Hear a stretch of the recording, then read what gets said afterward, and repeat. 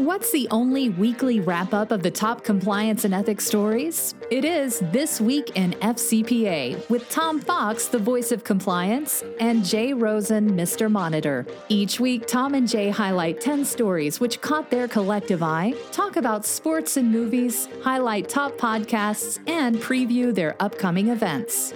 Join This Week in FCPA each week for a one-stop review of the week's compliance and ethics highlights. This Week in FCPA is a production of the Compliance Podcast Network. In this episode of This Week in FCPA, Jay and I take things in a little bit different direction as we dedicate our commentary this week to the Department of Justice's 2020 update to the Evaluation of Corporate Compliance Programs document. The document was originally released by the Department of Justice in 2017. It was updated in 2019. And now it's been updated again a year later. We look at commentary by Matt Kelly. We look at reporting by Dylan Tokar on the Wall Street Journal, Risk and Compliance Journal. Mike Bolkoff has a three-part exploration. We look at some thoughts by Dick Casson on what it means for organizational justice. We consider Jonathan Marks' exploration from the forensic perspective. I have some thoughts on the overall themes of the new 2020 update and some of the specific tactical steps of the Department of Justice.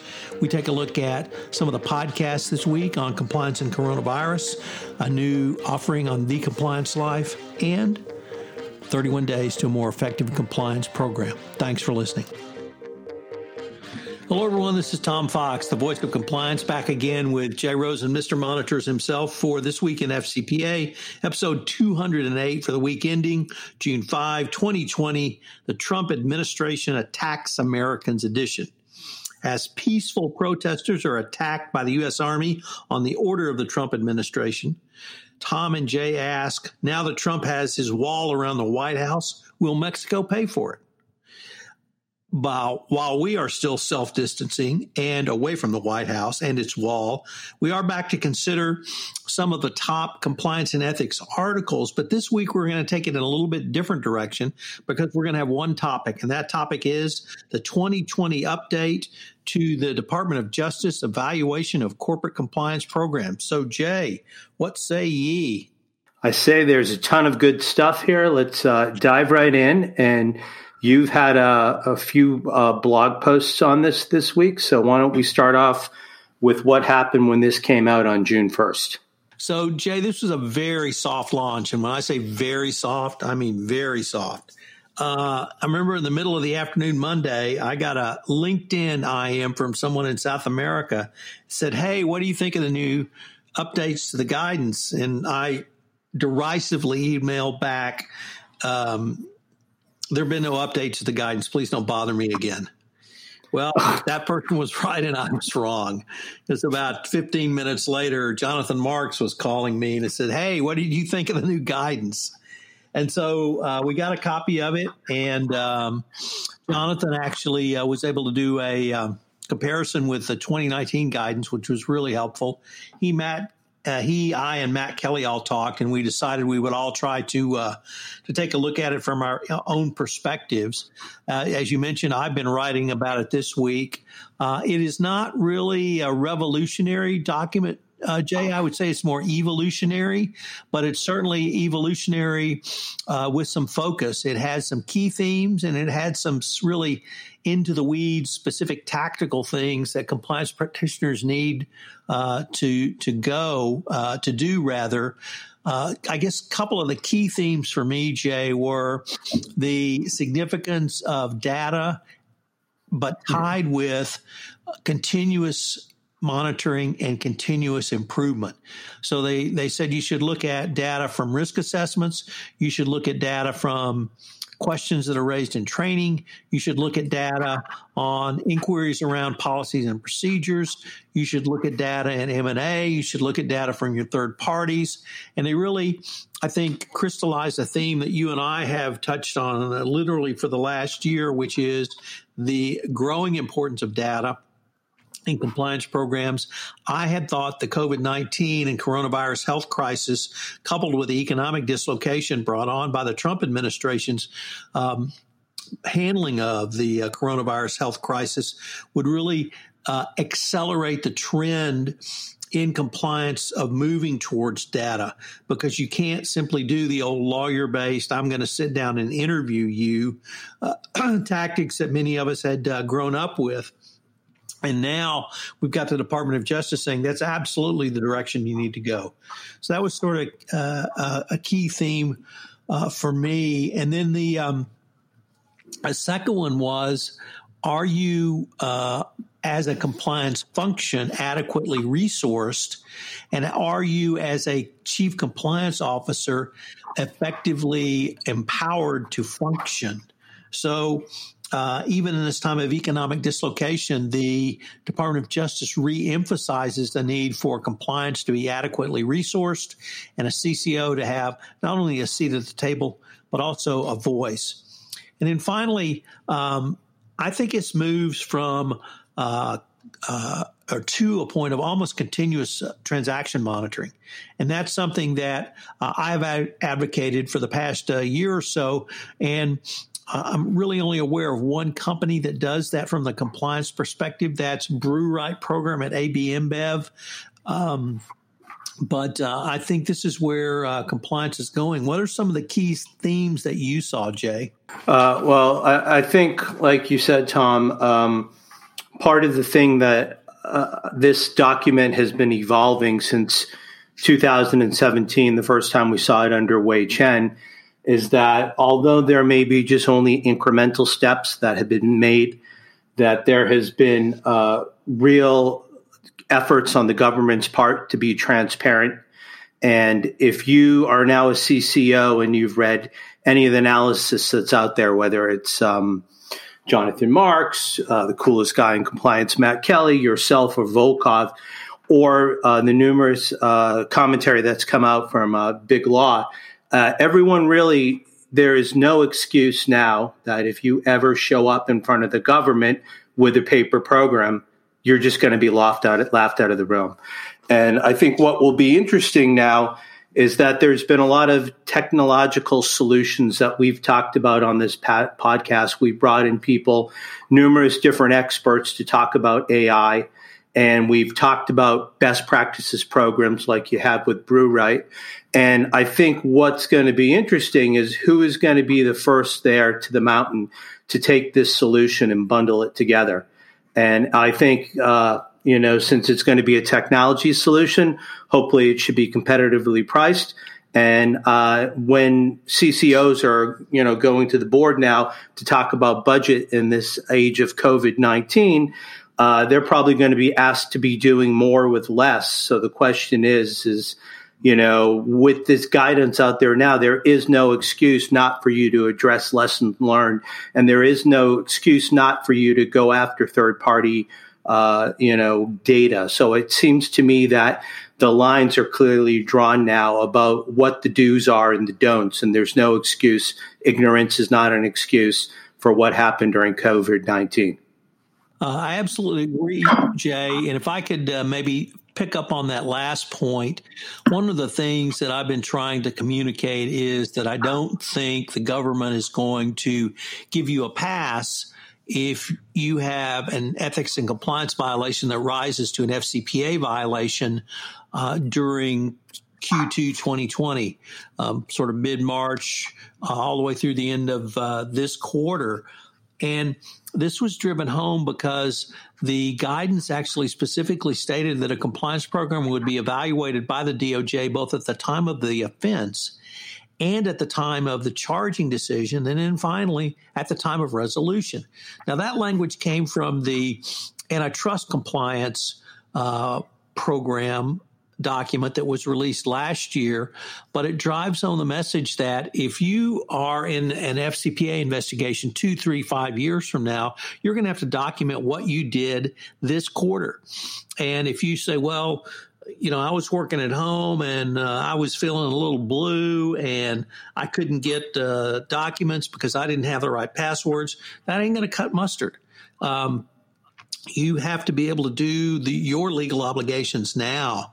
And that's at the time of the offense. Then we have at the time of charging, which is during the enforcement portion. And then if there's a resolution, then at that time as well.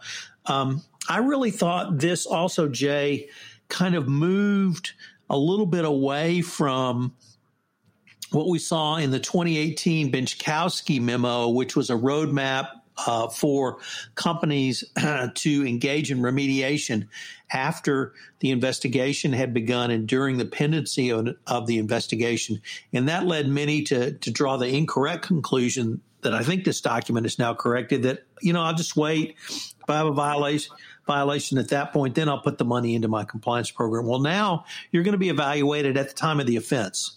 And so if you wait until there's a violation and then try to catch up and use the Benczkowski memo as a way to avoid a monitor or reduce your fine and penalty or even get a declination, I don't think that's going to happen. So the proactive nature of what you talk about and what your affiliated monitor colleagues talk about, I think is going to be absolutely critical. And this language could not be clearer at the time of the offense. So compliance programs need to continue to be robust. I would say that if you are, if your company's unsure kind of where it's going to be economically, why don't you look at the data that's already exists inside of your organization that you don't have access to? Why don't you look and see what tools, what licenses to software products you have available to you? It may be that through Salesforce or some other product or your ERP system, you can garner this information and start to look at transaction monitoring from the compliance perspective on a real-time basis. You've just never asked that question before. Now you wouldn't go down the hall, you'd pick up the phone, but you want to call your IT team. You might want to call your sales team and see, hey, do we have Salesforce or some other similar product? How are we using that? What's available to us? What's in the sandbox we can try out? So it's an opportunity to maybe explore internally not only what data is available, but what software products or technological tools you might have kind of on site that you haven't made use of because you didn't know about them. Earlier, I had mentioned Matt Galvin, and you had spoken about the program that he has, BrewRight. Can you speak to the fact, Tom, is any of his stuff open sourced? And I know he's been out promoting the program and speaks highly to it. Is there anything that is already prepackaged in a box that somebody could use to start to build a best practice program leveraging AI? So if you were going to start, you probably would start with something like Salesforce. And because Salesforce records all of the information from your sales perspective, who your leads are, who becomes a potential customer, who becomes a customer. Did you get get on the bid list? Then did you get an RFP? Did you respond with an RFQ? Did you win? If you won, what was your response? Did you negotiate the contract after you were notified you'd won the bid? And then did you execute? I think Salesforce actually you may capture all of that information from the sales perspective, at least some of it. The same is true from your procure to pay cycle. Every point in that is captured by your procurement. So what does your procurement department have in terms of information or even a software which records every one of those steps? So I would maybe start with one of those, Jay, because I'm not aware of any off-the-shelf solution which would allow you to do real-time monitoring or rather transaction monitoring on a real-time basis. So to any of our IT people listening to our podcast, get cracking this weekend. You could be getting a huge first mover advantage. So, Jay, we had a fair number of commentators look at this. Were there any of the other commentariat that struck you with perhaps a little bit different focus than we've had or really went into it a way that impressed you? Well, as always, our colleague Matt Kelly, the coolest guy in compliance, usually looks at things through an internal controls and SOX perspective. So, as he was one of the early people on the bandwagon like yourself and Jonathan Marks, he took a look into taking a look at, is your program well designed, and does it include comprehensive due diligence of any acquisition targets? as well as a process for timely and orderly integration of the acquired entity into existing compliance program structures. So this addresses something that came up a couple of years ago when the DOJ hinted and said, look, there may or may not be some integration problems in your M&A process. And we want to basically, I guess, provide a safe harbor that if you bring the company in, you have to endeavor correctly to onboard and do this moving forward. So that's one thing that we've been watching, and Matt noted that. And the other thing that he noted is, does the company review and adapt its compliance program based upon lessons learned from its own misconduct or from other companies facing similar risks?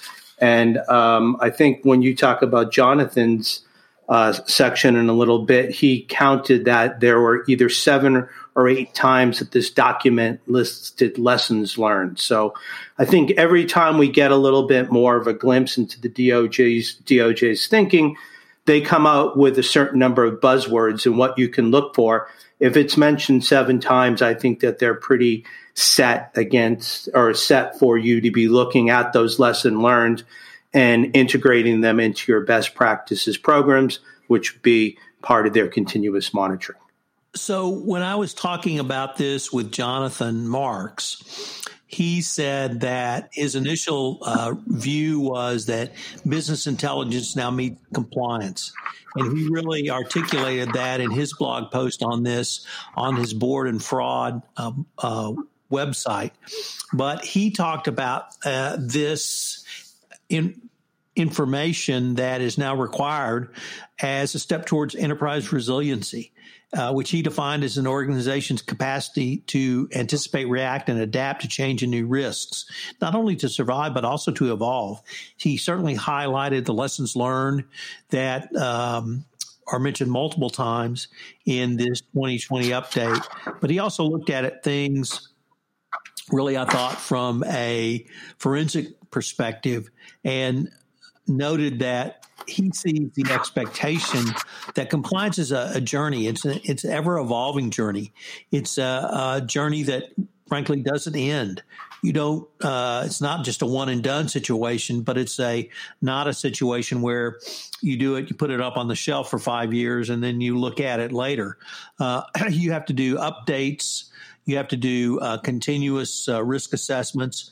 And this really moves to a much more robust risk management protocol. And I do agree with his conclusion that this will move us towards enterprise resiliency using the business intelligence that the business community and people like you, Jay, use on a regular basis. But it's not that that's antithetical to compliance. It's just that compliance was run by lawyers, and lawyers' professional training does not include the words business intelligence, and don't even make any jokes about that.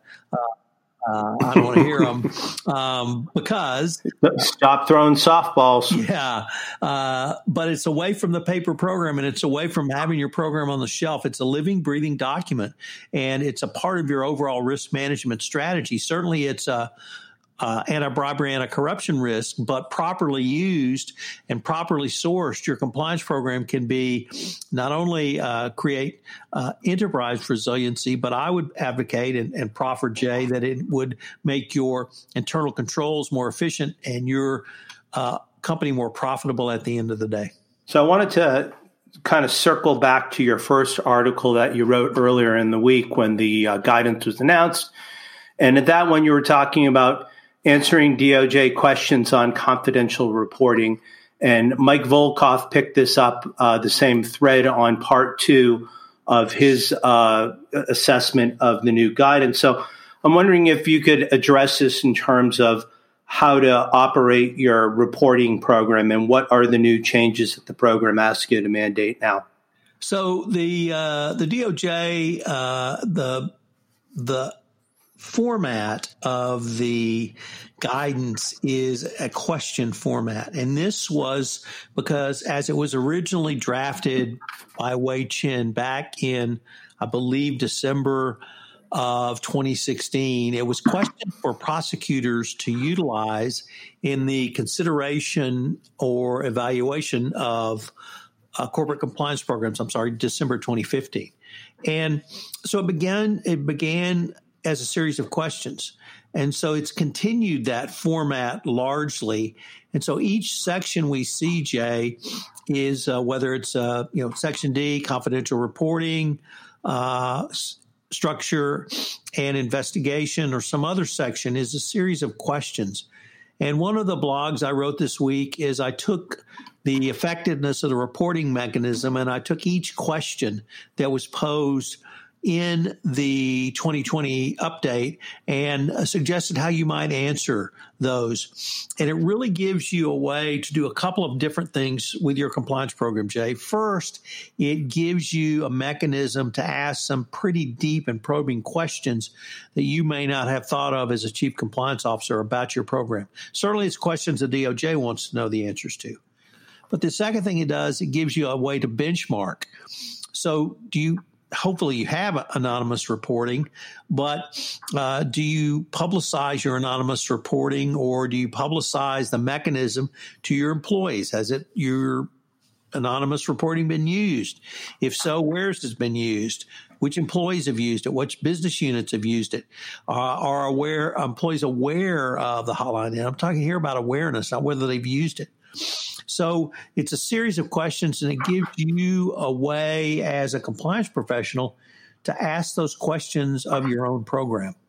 Yeah, great, good stuff, Tom. So the next thing I wanted to bring up, our good friend of the podcast, Dick Casson, head of former founder of the FCPA blog, has a question, and he's wondering, what is the most important change in the new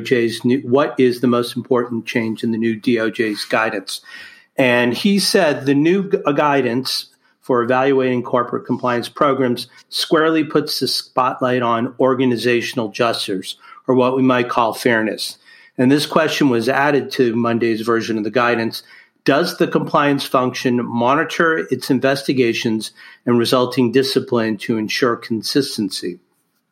This new question appears under the heading of consistent application, and that part of the guidance already asked, have disciplinary actions and incentives been fairly and consistently applied across the organization? Are there similar instances of misconduct that were treated disparately, and if so, why? So we've always talked about the apocryphal salesperson who needs to make his numbers, and he might play a little bit with the books or give a bonus or a discount, but he's the high-flying sales guy, and he gets treated specially and differently.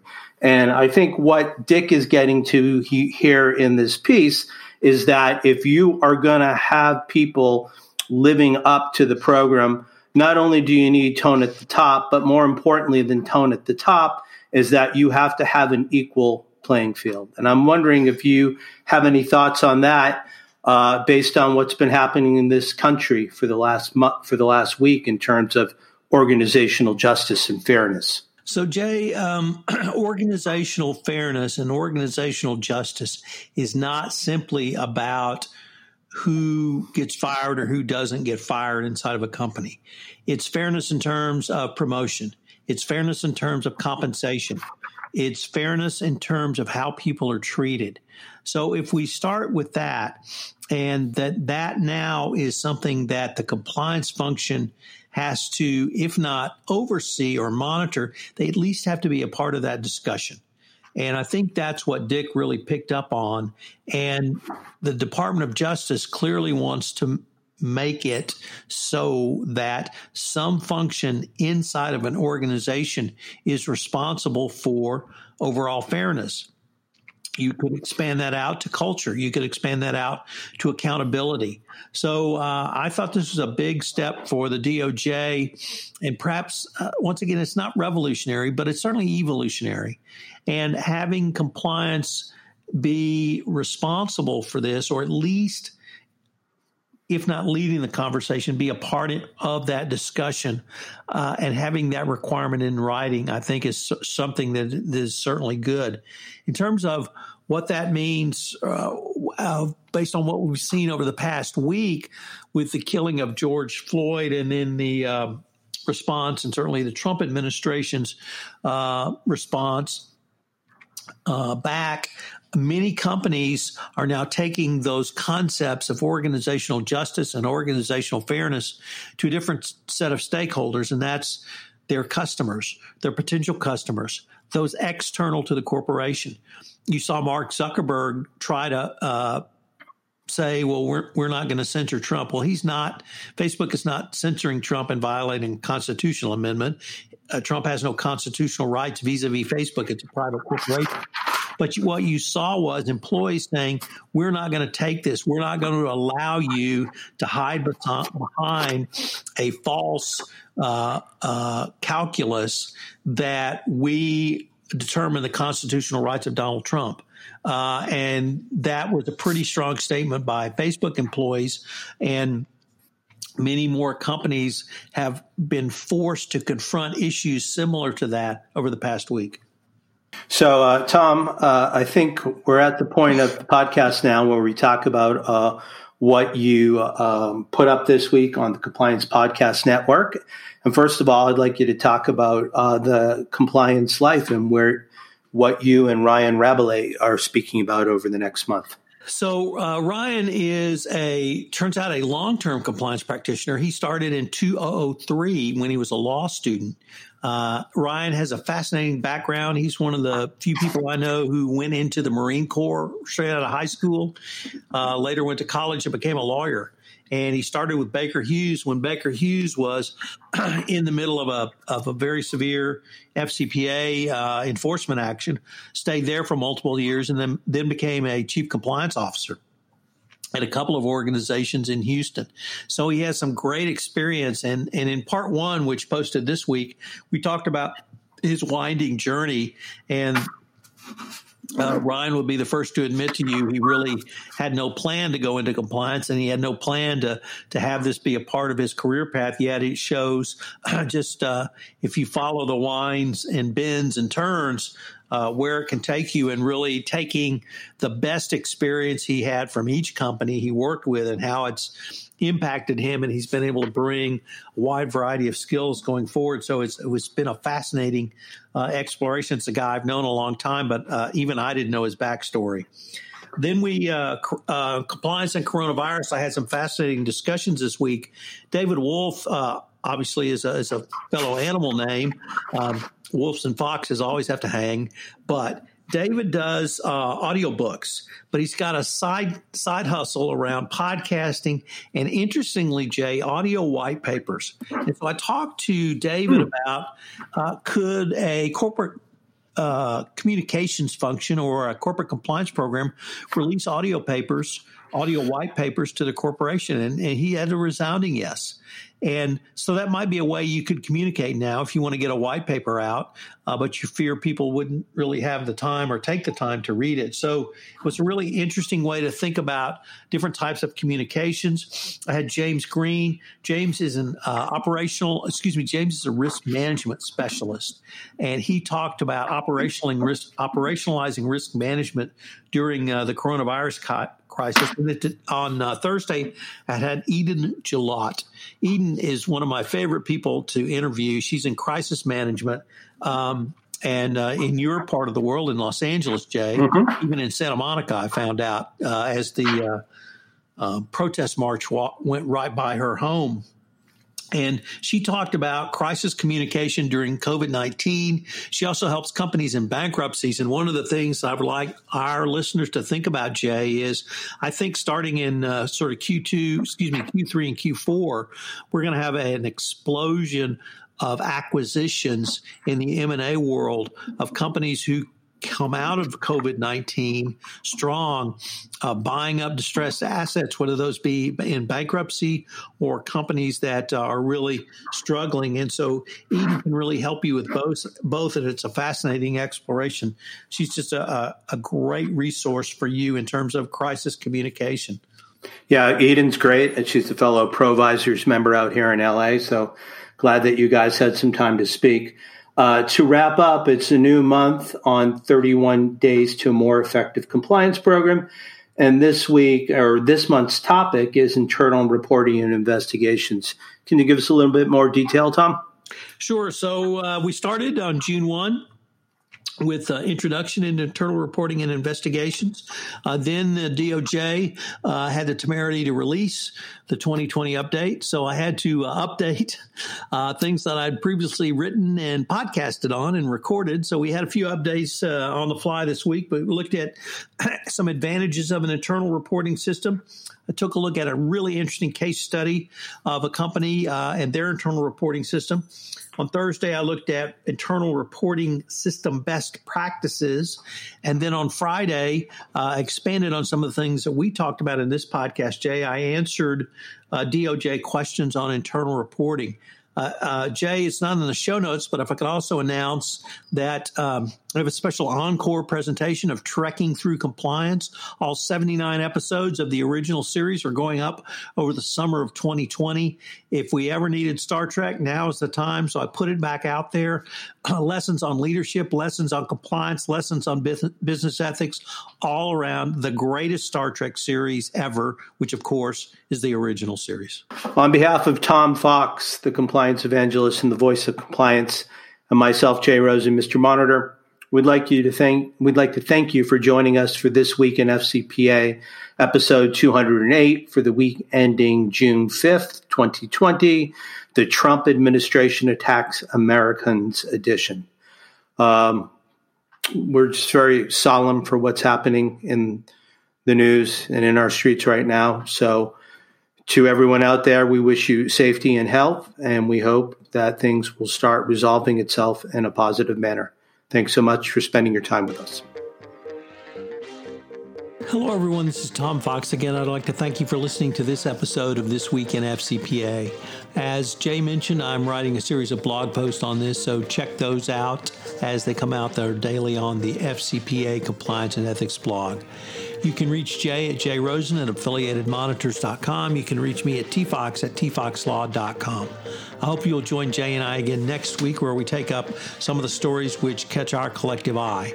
This Week in FCPA is a production of the Compliance Podcast Network and a proud member of C-Suite Radio. Thanks again for listening, and we hope to visit with you again next week. This podcast is a part of the C-Suite Radio Network. For more top business podcasts, visit c-suiteradio.com.